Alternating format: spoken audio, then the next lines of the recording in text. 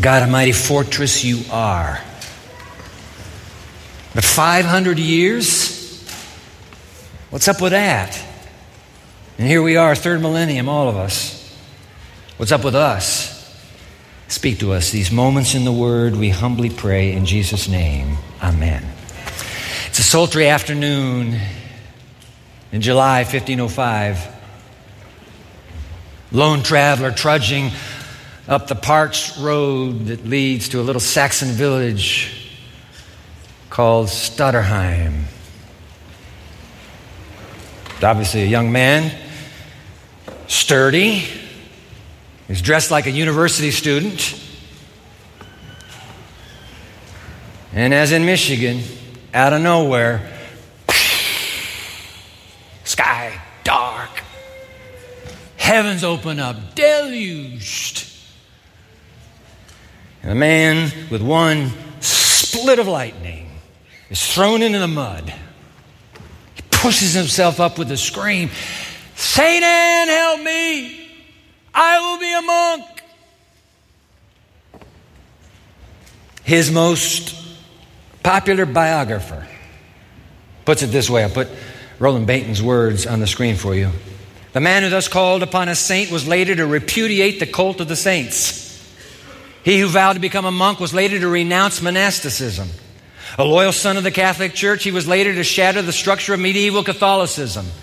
A devoted servant of the Pope, he was later to identify the popes with Antichrist. For this young man was Martin Luther.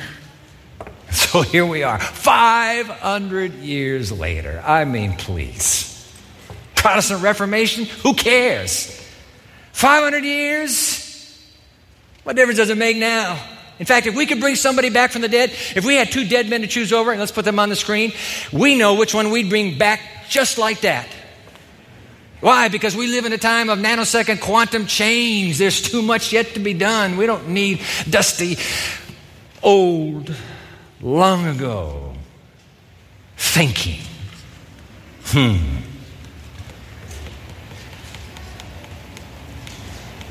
And yet, could it be that this boy from Germany who flipped the world upside down, could it be embedded in what he raised up are the seeds of one more Reformation? The new Reformation. And not wanting to look back and become nostalgic about the past and wanting, like you, to push forward with a dream to dream, I say let's go. Come on. The rest of the world's thinking about it. Why shouldn't we? Now we're going to do things backwards. Because normally, here's what you do. You share the story, you think about it, and then say, okay, out of this story, what can we draw? Are there any lessons we can draw? Forget it. We're not going to do that. We're going to turn it upside down. Let's start with the lessons and think about the story later. I want to share them with you. 4 takeaways, 4 legacies from that 500-year-old Reformation that we can take with us into the new Reformation that is about to begin. 4 of them, count them. But first I want to go to a passage that is so Martin Luther-esque that it's worth our contemplating. Little book of 1 Corinthians. 1 Corinthians. Open your Bible with me, please. 1 Corinthians chapter 2. 1 Corinthians chapter 2. Verse 1. And so it was with me, brothers and sisters, when I came to you.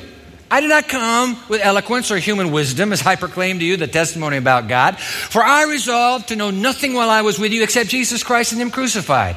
I came to you in weakness with great fear and trembling. My message and my preaching were not with wise and persuasive words, but with a demonstration of the Spirit's power, so that your faith might not rest on human wisdom, but on God's power. 4 takeaways, all embedded in that passage as well. Grab your study guide. Let's go. It's in your worship bulletin. Pull it out. You didn't get a study guide? We've got friendly ushers here. They're going to jump up right now, wherever they're seated, and they're going to help you. All right? And while they're getting ready to be friendly and jump up, I want to talk to those of you who are watching online right now. We're glad to have you. Brand new series beginning right now. Title of the series, Martin Luther and the New Reformation. Title of this particular teaching, I, a poor, stinking bag of dung, quoting Luther himself. We're going to get to that. But you see study guide there with part 1. Click on the study guide. You'll be able to join us as we move into this study. All right, let's go. Jot it down. Number 1, 4 takeaways. Takeaway number 1, only Jesus. Only Jesus. Put verse 2 on the screen for us again, please. 1 Corinthians 2:2. How does it read? But I resolved to know nothing while I was with you except Jesus Christ and Him crucified. Only Jesus. True to his storm panic vow, young Martin, the university student, presents himself to the Black Cloister in the little city of Erfurt to join the Augustinian order of monks. Once accepted into the order, he has his head shaved. You remember the tonsure? Looks like a bald head with a hula hoop on it. The tonsure, but it was a big deal back then. You had the tonsure, that's a sign of respect. It's also protection. Don't touch the bald-headed man. He's a priest. Martin Luther, young, novice, rigorous spiritual discipline. Guess what? Now he's being awakened every morning, 2 o'clock. Every morning, 2 o'clock. Out of bed, out of bed, out of bed, down to worship, down to worship. That would be the first of 7 worship services through the day.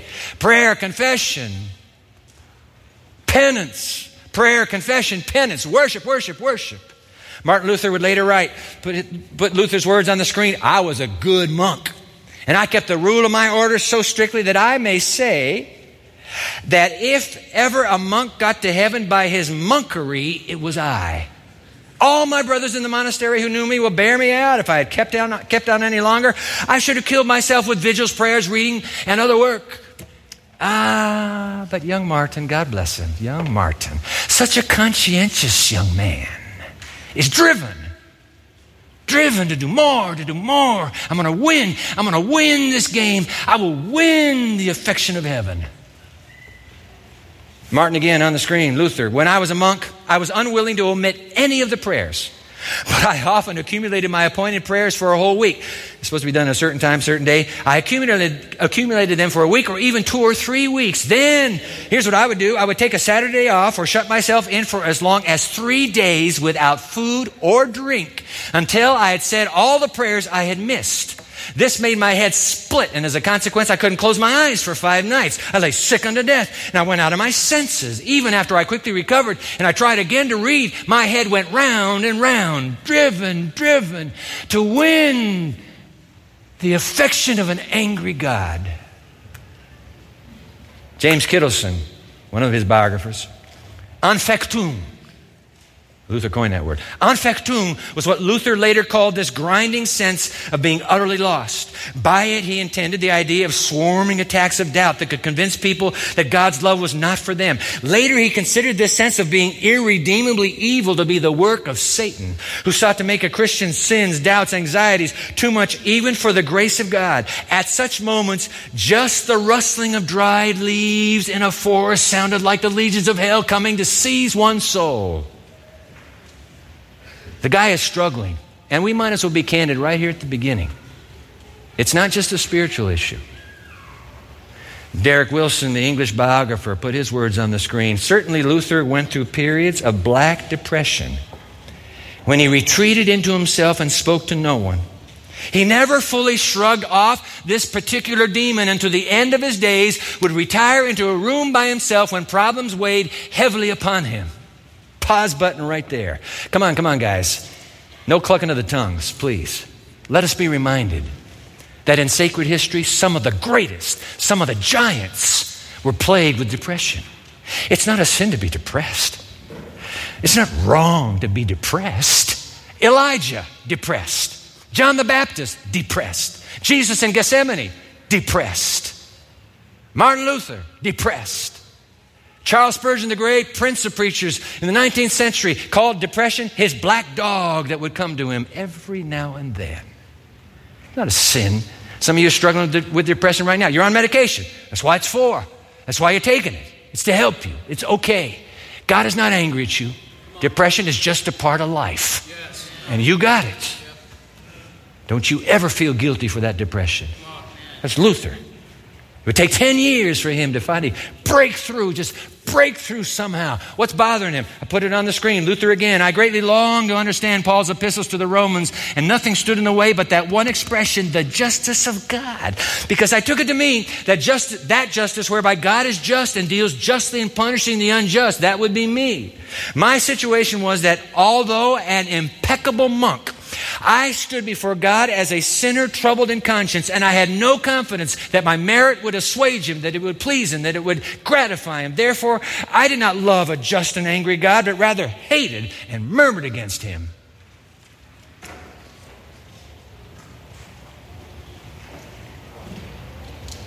Days and nights. Days and nights. Some of you know the meaning of this. Some of you know this desperate struggle to somehow get God to love you in the end. Days and nights. And then there's a breakthrough. Oh, it didn't come just with a snap of a finger. It's been accumulating slowly. God's timetable is not ours. Slowly God says, now come on, Martin, think with me. Here comes the breakthrough. He writes about it here.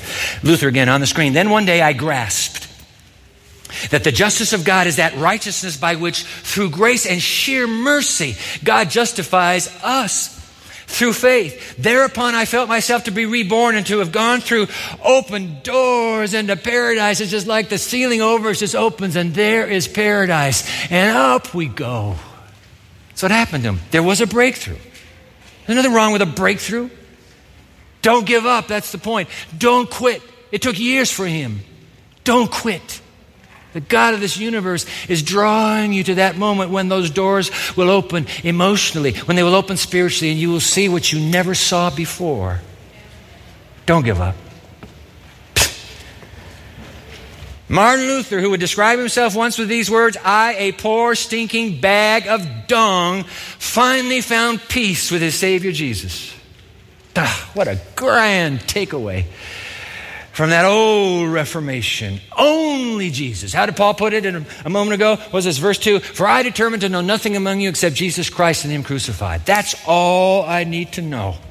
I, a poor stinking bag of dung. Look at this, 1 Timothy 1:15. That's what Paul is saying right here. 1:15 on the screen. Here is a trustworthy saying that deserves full acceptance. Christ Jesus came into the world to save sinners, of whom I am the worst, a stinking bag of dung.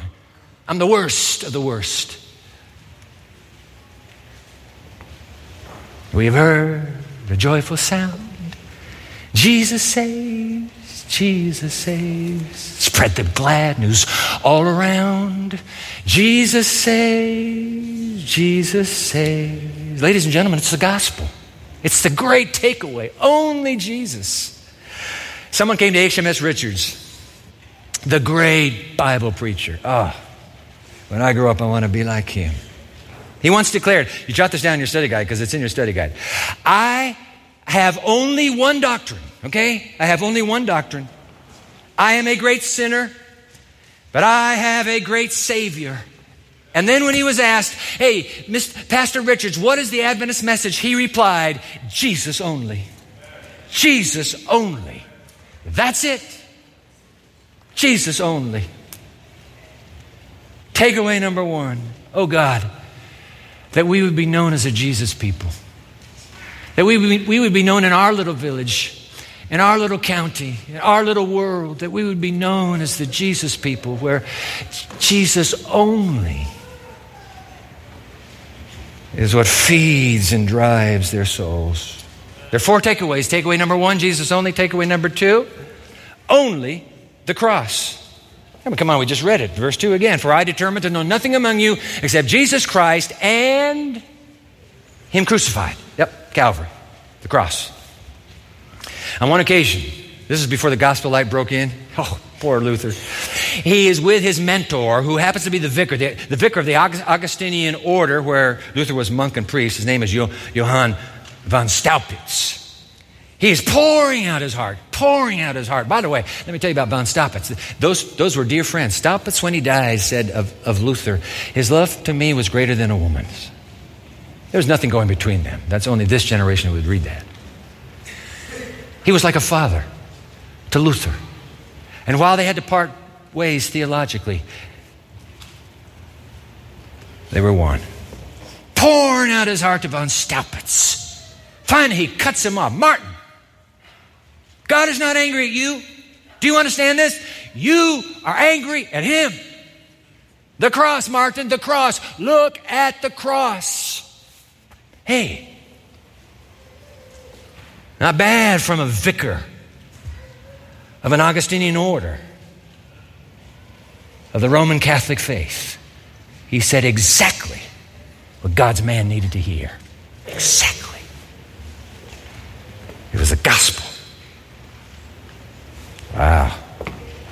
One of the great Reformation paintings is by a friend of Luther's who was also a parishioner of his named Lucas Cranach. I'm going to put I've seen this painting. I've been to Wittenberg. Oh my! And it's the town church. That's the name of the church in Wittenberg. This is there behind the altar there in the Lutheran church. There it is. This is the preaching of Paul. This is the preaching of Paul. That's the way Lucas wanted to depict it. I determined to know nothing among you except Jesus Christ and Him crucified. That's the way Luther preached. It's the way Paul preached. In fact, Luther, let me put Luther's words on the screen for you. The wounds of Jesus, oh, I love this. The wounds of Jesus are safe enough for us. Safe enough. Whatever's going on in your life, get your finger into those wounds like Thomas. Let the wounds heal you. By His wounds we are healed. Isaiah 53. The wounds of Jesus are safe enough. In a letter to a friend of his, therefore, my sweet brother, this is beautiful. Therefore, my sweet brother, learn Christ and Him crucified. Despairing of yourself, learn to pray to Him, saying, you, Lord Jesus, are my righteousness, but I am your sin. You have taken on yourself what you were not, and have given me what I was not. Ellen White, the little 5'3" American writer and spiritual leader, boy, that was a takeaway she grabbed from the Reformation. Listen to her on the cross, her words on the screen. By the way, your study guide has all of these in it. The lower, she's writing, the lower you lie at the foot of the cross. This is beautiful. The lower you lie at the foot of the cross, the dearer and more exalted will be your conception of your Redeemer. Just lie low at the foot of the cross. Here's one more. The theme that attracts the heart of the sinner is Christ and Him crucified. On the cross of Calvary, Jesus stands revealed to the world in unparalleled love. It's the pinnacle of all truth. And anybody who comes and tells you, yeah, but it's not quite, don't listen to them. Don't listen to them. It is the summation of God's revelation. For third millennials like you and me, what takeaway is there in a story 500 years old, dusty and moldy? Takeaway number one, only Jesus. Takeaway number two, only the cross. And oh God, would you make us a people who gather low at the foot of the cross? We won't be haughty then. We won't be judgmental then. We will not tear each other down then. We will be what you need us to be at the foot of the cross. Sinners, all of us. We pray. Oh, but there's takeaway number three. Jot it down. Only the Bible. And Paul talks about that. This is verse 1. And so it was with me, brothers and sisters. When I came to you, I did not come with eloquence or human wisdom as I proclaimed to you the testimony about God. When I came walking into town, I had one thing. I had the Word of God, and that's what I brought to you. That's all I brought to you. Only the Bible. Many historians conclude, by the way, that Martin Luther's greatest contribution, the single most influential act that affected human history, yea, even changed the history of the Western world, was his translation of the Bible into the vernacular of his people, into German. Derek Wilson, the Englishman again, put it on the screen for you. Within decades of Luther's death, all Europe was awash with Bibles in contemporary languages. This was the richest part of Martin Luther's legacy. He bequeathed to the peoples of the world a collection of religious writings and invested them with supreme authority, or as he would have said, recognized the supreme authority they manifestly possessed. Sola Scriptura, as the Reformers would proclaim, the Bible only.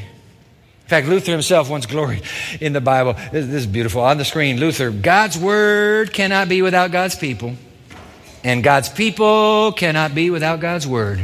For it is the Word of God which builds the church. Where that Word is heard, where baptism, the sacrament of the altar, that would be the Lord's Supper, where the forgiveness of sins are administered, there hold fast and conclude most certainly that here is the house of God, and here is the gate to heaven.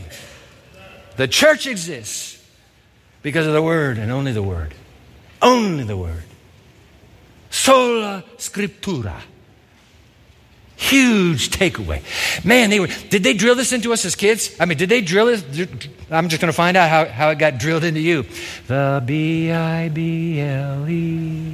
Yes, that's the book for me.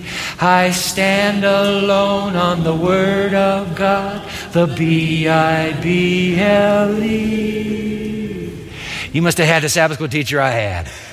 Boy, she was relentless. Thank God for our Sabbath school teachers here. Godly men and women. The little kids get it. And we must get it. It's the Bible. The Bible.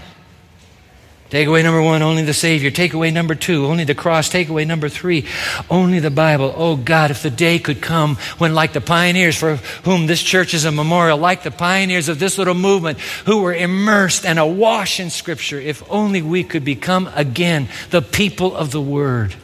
The Bible people.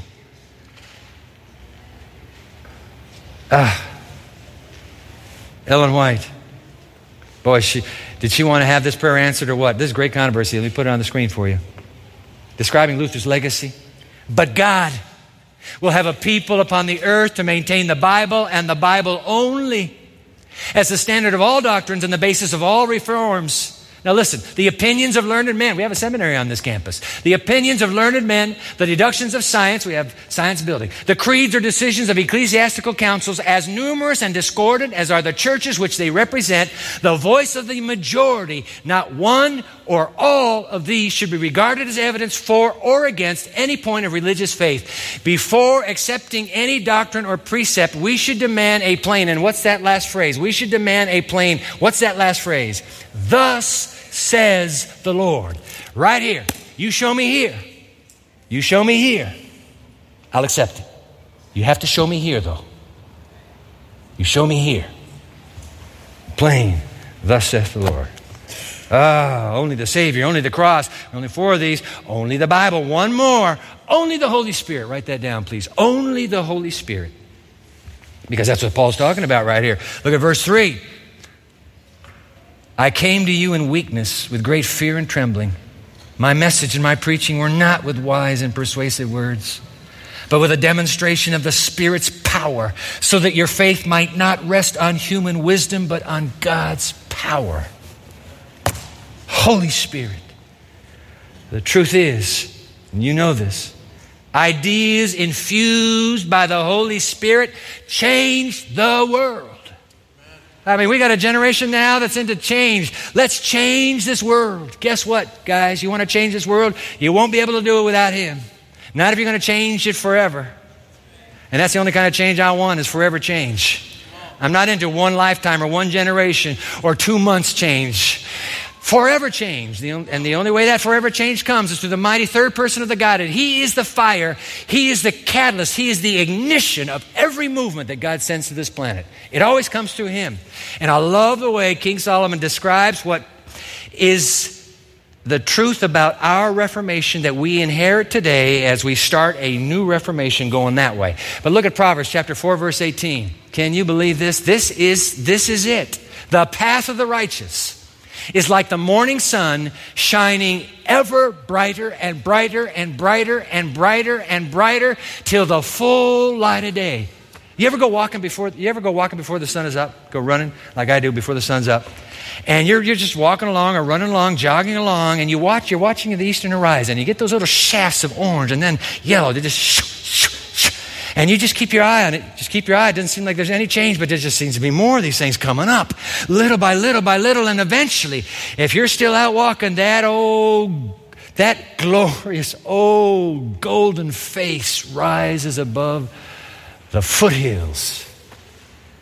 That's Reformation. It doesn't stop here. It gets brighter and brighter and brighter. The closer we get, the brighter it gets. The closer we get, the brighter it gets. It's supposed to get brighter. I need you to get that. It's supposed to get brighter. The trouble with modern Protestantism, we built a fence around our favorite reformer, and we haven't budged since. Come on now. The problem with modern evangelists, even within our faith community, we built a fence around, what was her name again? We built a fence around and say, that's it. We don't go any further. That can't be right. Put Ellen White on the screen, please. Great controversy again. The Reformation did not, as many suppose, end with Luther. No. It is to be continued to the close, C-L-O-S-E, to the close of this world's history. Luther had a great work to do in reflecting to others the light which God permitted to shine upon him, yet he did not receive all the light which was to be given to the world. From that time to this, new light has been continually shining upon the Scriptures, and new truths have been constantly unfolding, end quote. Guess what? Martin Luther did not receive all the light. Step a few years closer, John Calvin did not receive all the light. Step a few years closer, Ellen White did not receive all the light. It's humanly impossible, ladies and gentlemen, for one human being to be the receptacle of all truth. If you were the receptacle of all truth, you'd be Almighty God. And you can't be, because I know you.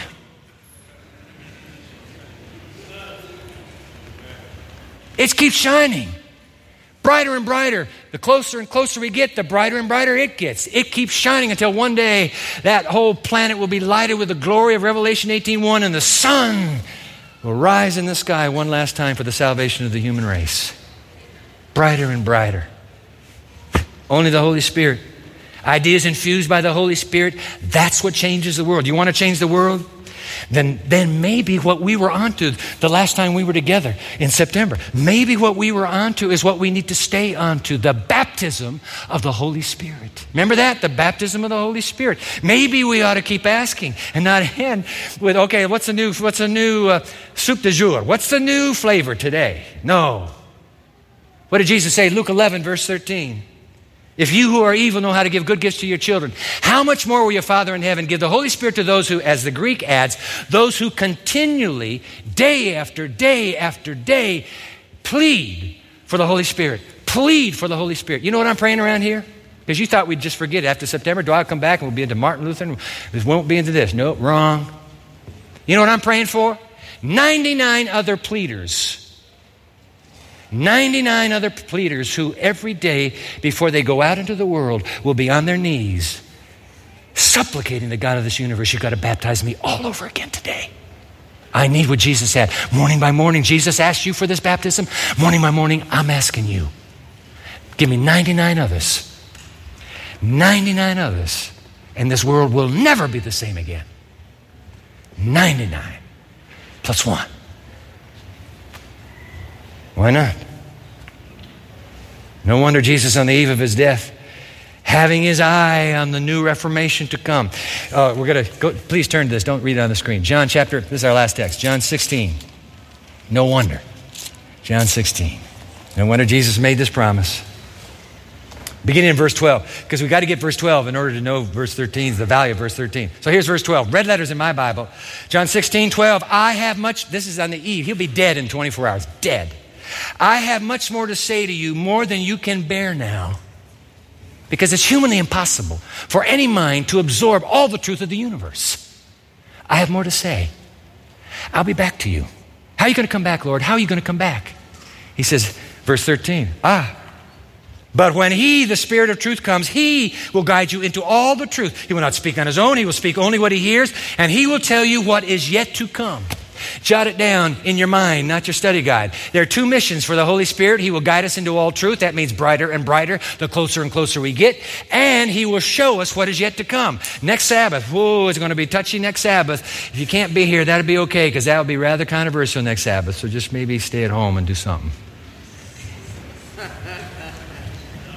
It's going to be touchy. But we have to deal with it. We only have 3 Sabbaths. You got to deal with everything in 3 Sabbaths. That's the mission of the Holy Spirit. He will not only guide us into all truth, he's going to say, heads up, something's about to break. Listen to me, listen to me. Something is about to break. Watch, listen, and pray. We get it a day in advance, a year in advance, a month in advance, an hour in advance. I have no idea. He will tell you what is yet to come.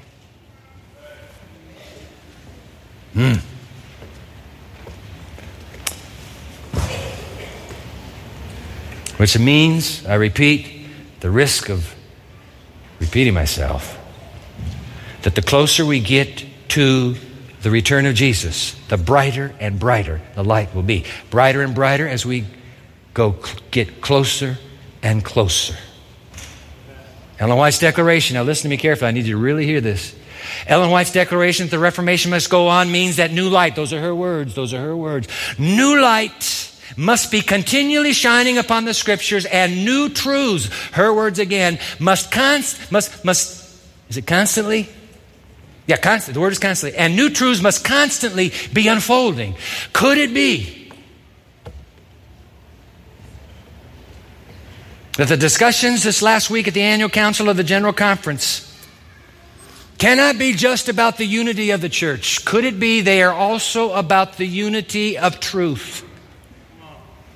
Could it be that someday Joel 2's end-time prophecy that your sons and your daughters will prophesy? For even on my servants, both men and women, I will pour out my Spirit in those days. Could it be that new light and new truths, heretofore unrecognized or accepted by this faith community, could break through with light yet to come to this faith community? Could it be? Could it be? Didn't Jesus promise when He comes, the Spirit of truth, He will guide you into all truth? He will guide you. Stay close to Him. He's the best gift you have.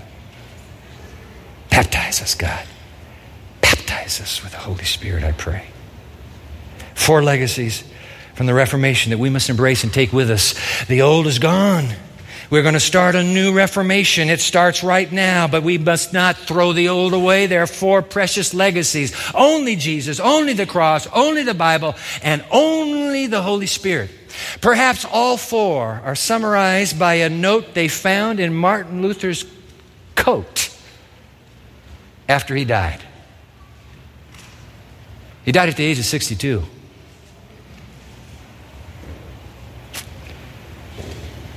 Those who were dearest on earth to him were undressing the body. And as they pulled the coat off, they found folded a little piece of paper stuck in a pocket. They pulled it out, they unfolded it, and they read. It's written in both German and Latin. Here it is. It simply read, Hoc est verum, this is true, wir sind alle Bettler, we are all beggars. Because, ladies and gentlemen, it is true about you and me. We have nothing. Zero. Nada. Nothing. Only Jesus.